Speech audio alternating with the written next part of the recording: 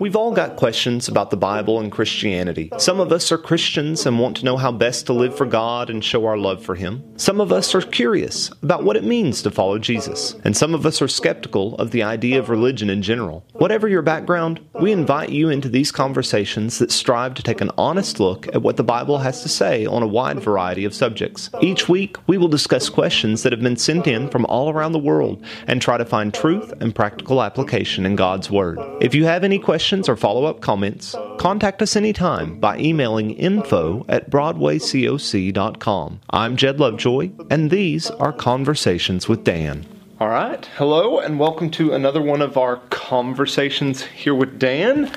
Dan is still searching around, but I think he's ready. Is this Beetlejuice or Beelzebub? But what is that right there? Well, it's in English. It's Beelzebub. Yeah. Okay, I get it. Okay, now go ahead. The rest of it I can't read. Don't ask for it. So, our question for today does have to do with that name, I think.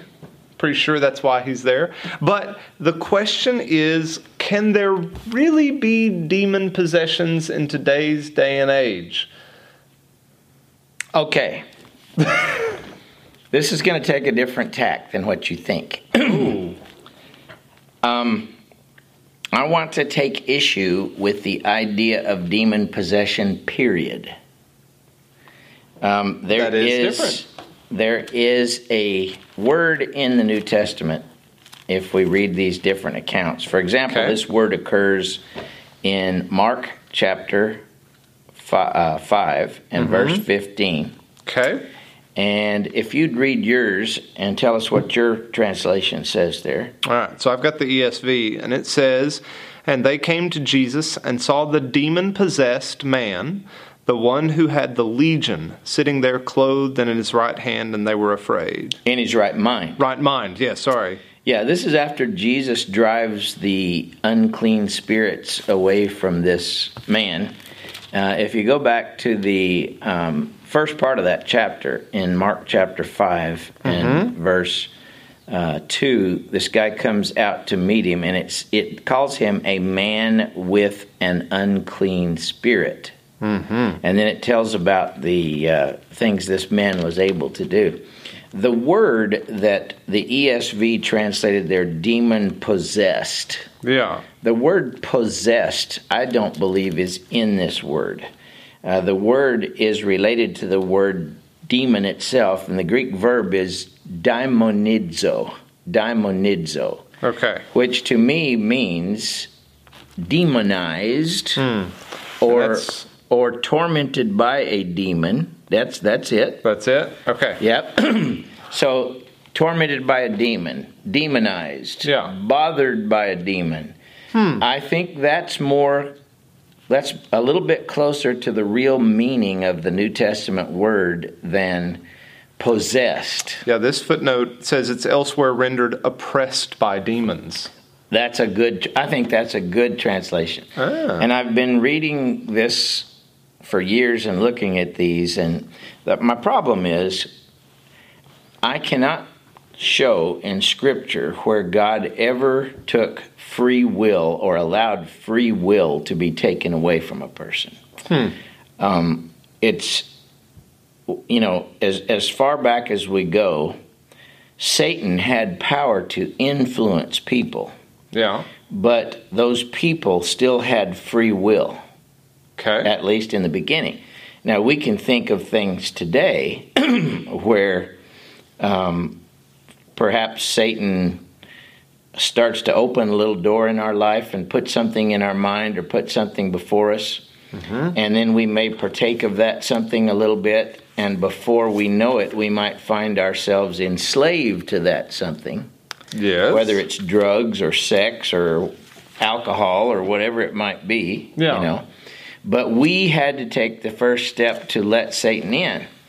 I'm thinking of a scripture that's in a totally different context in John 13, where it's talking about Judas and how Judas had been flirting with Satan for a long time, and he was greedy and was stealing the things that were in the bag. Yeah. But in John 13:2, I believe it is, read that for us. During supper, when the devil had already put it into the heart of Judas Iscariot, Simon's son, to betray him. All right, so the devil had put it into his heart at that point. But look at verse 27 and see what it says. Okay. Verse 27 says, Then after he had taken the morsel, Satan entered into him. So is there a distance between the first time that Satan put it in his heart and when Satan finally entered into him?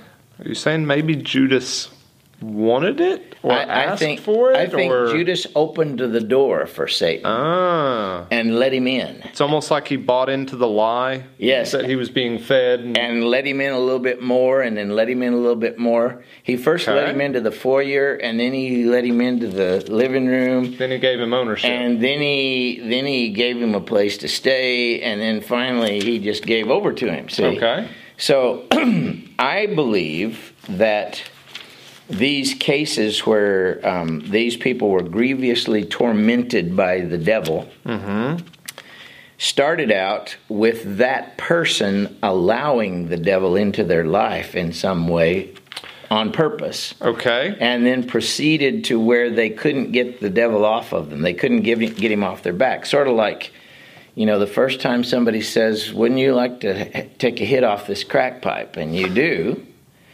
And then, circumstances make you do it again and again. Pretty soon you can't think of living without it, and pretty soon he's got you as a slave. Yeah. The funny thing about the way that's phrased is I've heard that illustration or that way of thinking about it used a lot in fictional writings.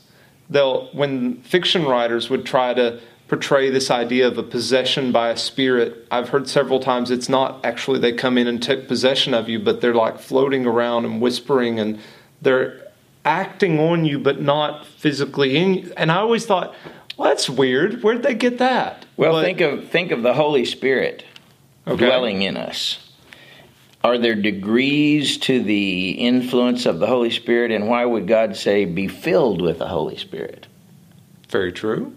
Yeah. So some people, they may have the Holy Spirit around, but they're really not filling their life with the influence of the Spirit. They haven't given over to it. I do see that Jesus and the apostles had great power to immediately free people from the oppression of Satan that was on them, the casting away or the casting out of those evil spirits. And that's kind of where I was thinking of the story in Acts 16 when Paul has the girl that's been just kind of pestering him for a while, and then he finally gets fed up and sends the spirit out of her. Right.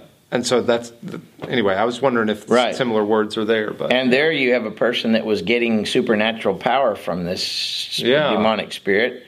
And then when Paul got rid of that demonic spirit, she no longer had that supernatural power. Yeah. I see nothing in Scripture that would suggest that Satan's power to torment people has been limited in the way that they can't do that anymore. I do believe that there is a passage in Scripture that suggests in Revelation 20 in particular that the great persecution that was perpetrated on the church by the Roman Empire, that was Satan's work, and that Satan was prohibited from doing that anymore for a long time to that degree. So there is a limitation there. Okay. But, you see 1 Peter 5, 7 or something like that, 7 or 8, about the devil being a roaring lion, seeking whom he may devour. See if that's the right scripture. 1 Peter 5, let's see, 5:8. Be sober-minded and watchful. Your adversary, the devil, prowls around like a roaring lion, seeking someone to devour. So roaring lion sounds like a pretty serious thing right there. Yeah. To devour us. Yeah. So can Satan devour us? Yes, but he can't devour us spiritually without our say-so.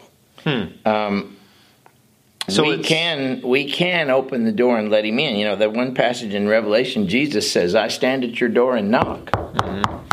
Well, Satan's every day at our door knocking. And we don't have to open the door, but if we do, we're liable to be in trouble. So it's less like, oh my goodness, I was walking down the road and I was overtaken by a spirit. It's more, there's been a spirit of lying, of deceit, of whatever, just working on you and working on you and working on you, and eventually you gave into it. I think so. Now, the one that many people will bring up in disagreement with what I'm saying is the account in Mark 9, which is also Matthew 17 and Luke 9, about this boy with an unclean spirit. And some people will translate it boy, some will translate it child.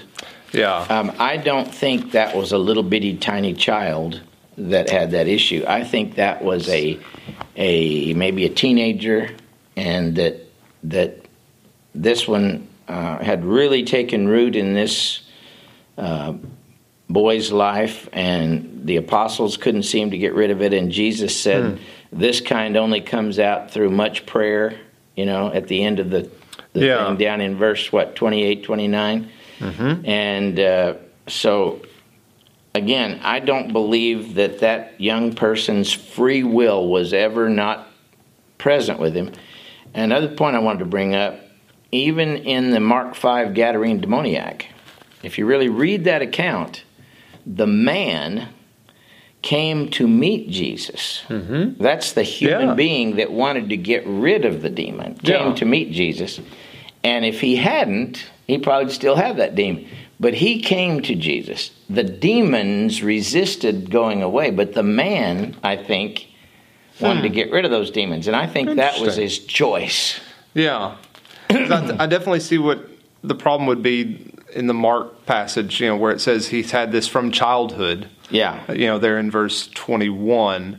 And so I can see some people going, well, how would he know or have the wherewithal to let someone in or made those choices or whatever? And so maybe that's what would be the... Yeah, from childhood. Does that mean since he was born? Or does that mean, since he became an adolescent? I don't know. Right. What's the age of accountability? When can a person open the door and let Satan in their life? Yeah, and is that talking, like I say, is that childhood in the Jewish culture, which could be, 12? 12, or is that childhood meaning a 2-year-old? Are there any children in our culture who are introduced to drugs or sex or unfortunately alcohol at a fairly young age, and they open the door and they let Satan in and they're enslaved? Yeah. Very interesting. I never thought about it from that direction. So you're right. That's a little different tack than... So my answer would be, I think that people are oppressed by the devil today. Yes. And they were oppressed by the devil then. And that it's through God's power and through turning to God that we can free ourselves of that oppression. Or to put it a different way, God, through his power, can free us of that oppression. But Ephesians 6 would say we're not capable by ourselves without God of defeating the oppression of the devil. Very interesting. So I'm sure... We'll probably get some I'm sure there are people hearing this and they're going, but they have something in mind. See, I don't believe people floated and barfed out green barf and their heads spun around because we couldn't finish out without that reference. Yeah. Oh, mate. But yeah, I mean, honestly, this is one of those subjects that is confusing to think about in the first place. It doesn't get talked about a lot because people are afraid to say the wrong thing or whatever. So if you're out there with some more follow-ups to this, by all means, send in those passages. Again, when you have those specific passages, that makes it a little easier to dissect and look at. But comments, questions, we love to get them. Thanks for watching. Have a good week. Thanks again for listening to these weekly conversations between myself and Dr. Dan Owen. Conversations with Dan is an outreach and teaching ministry of the Broadway Church of Christ in Paducah, Kentucky. You can find us online through most of the major social media sites or through our website, BroadwayCoc.com.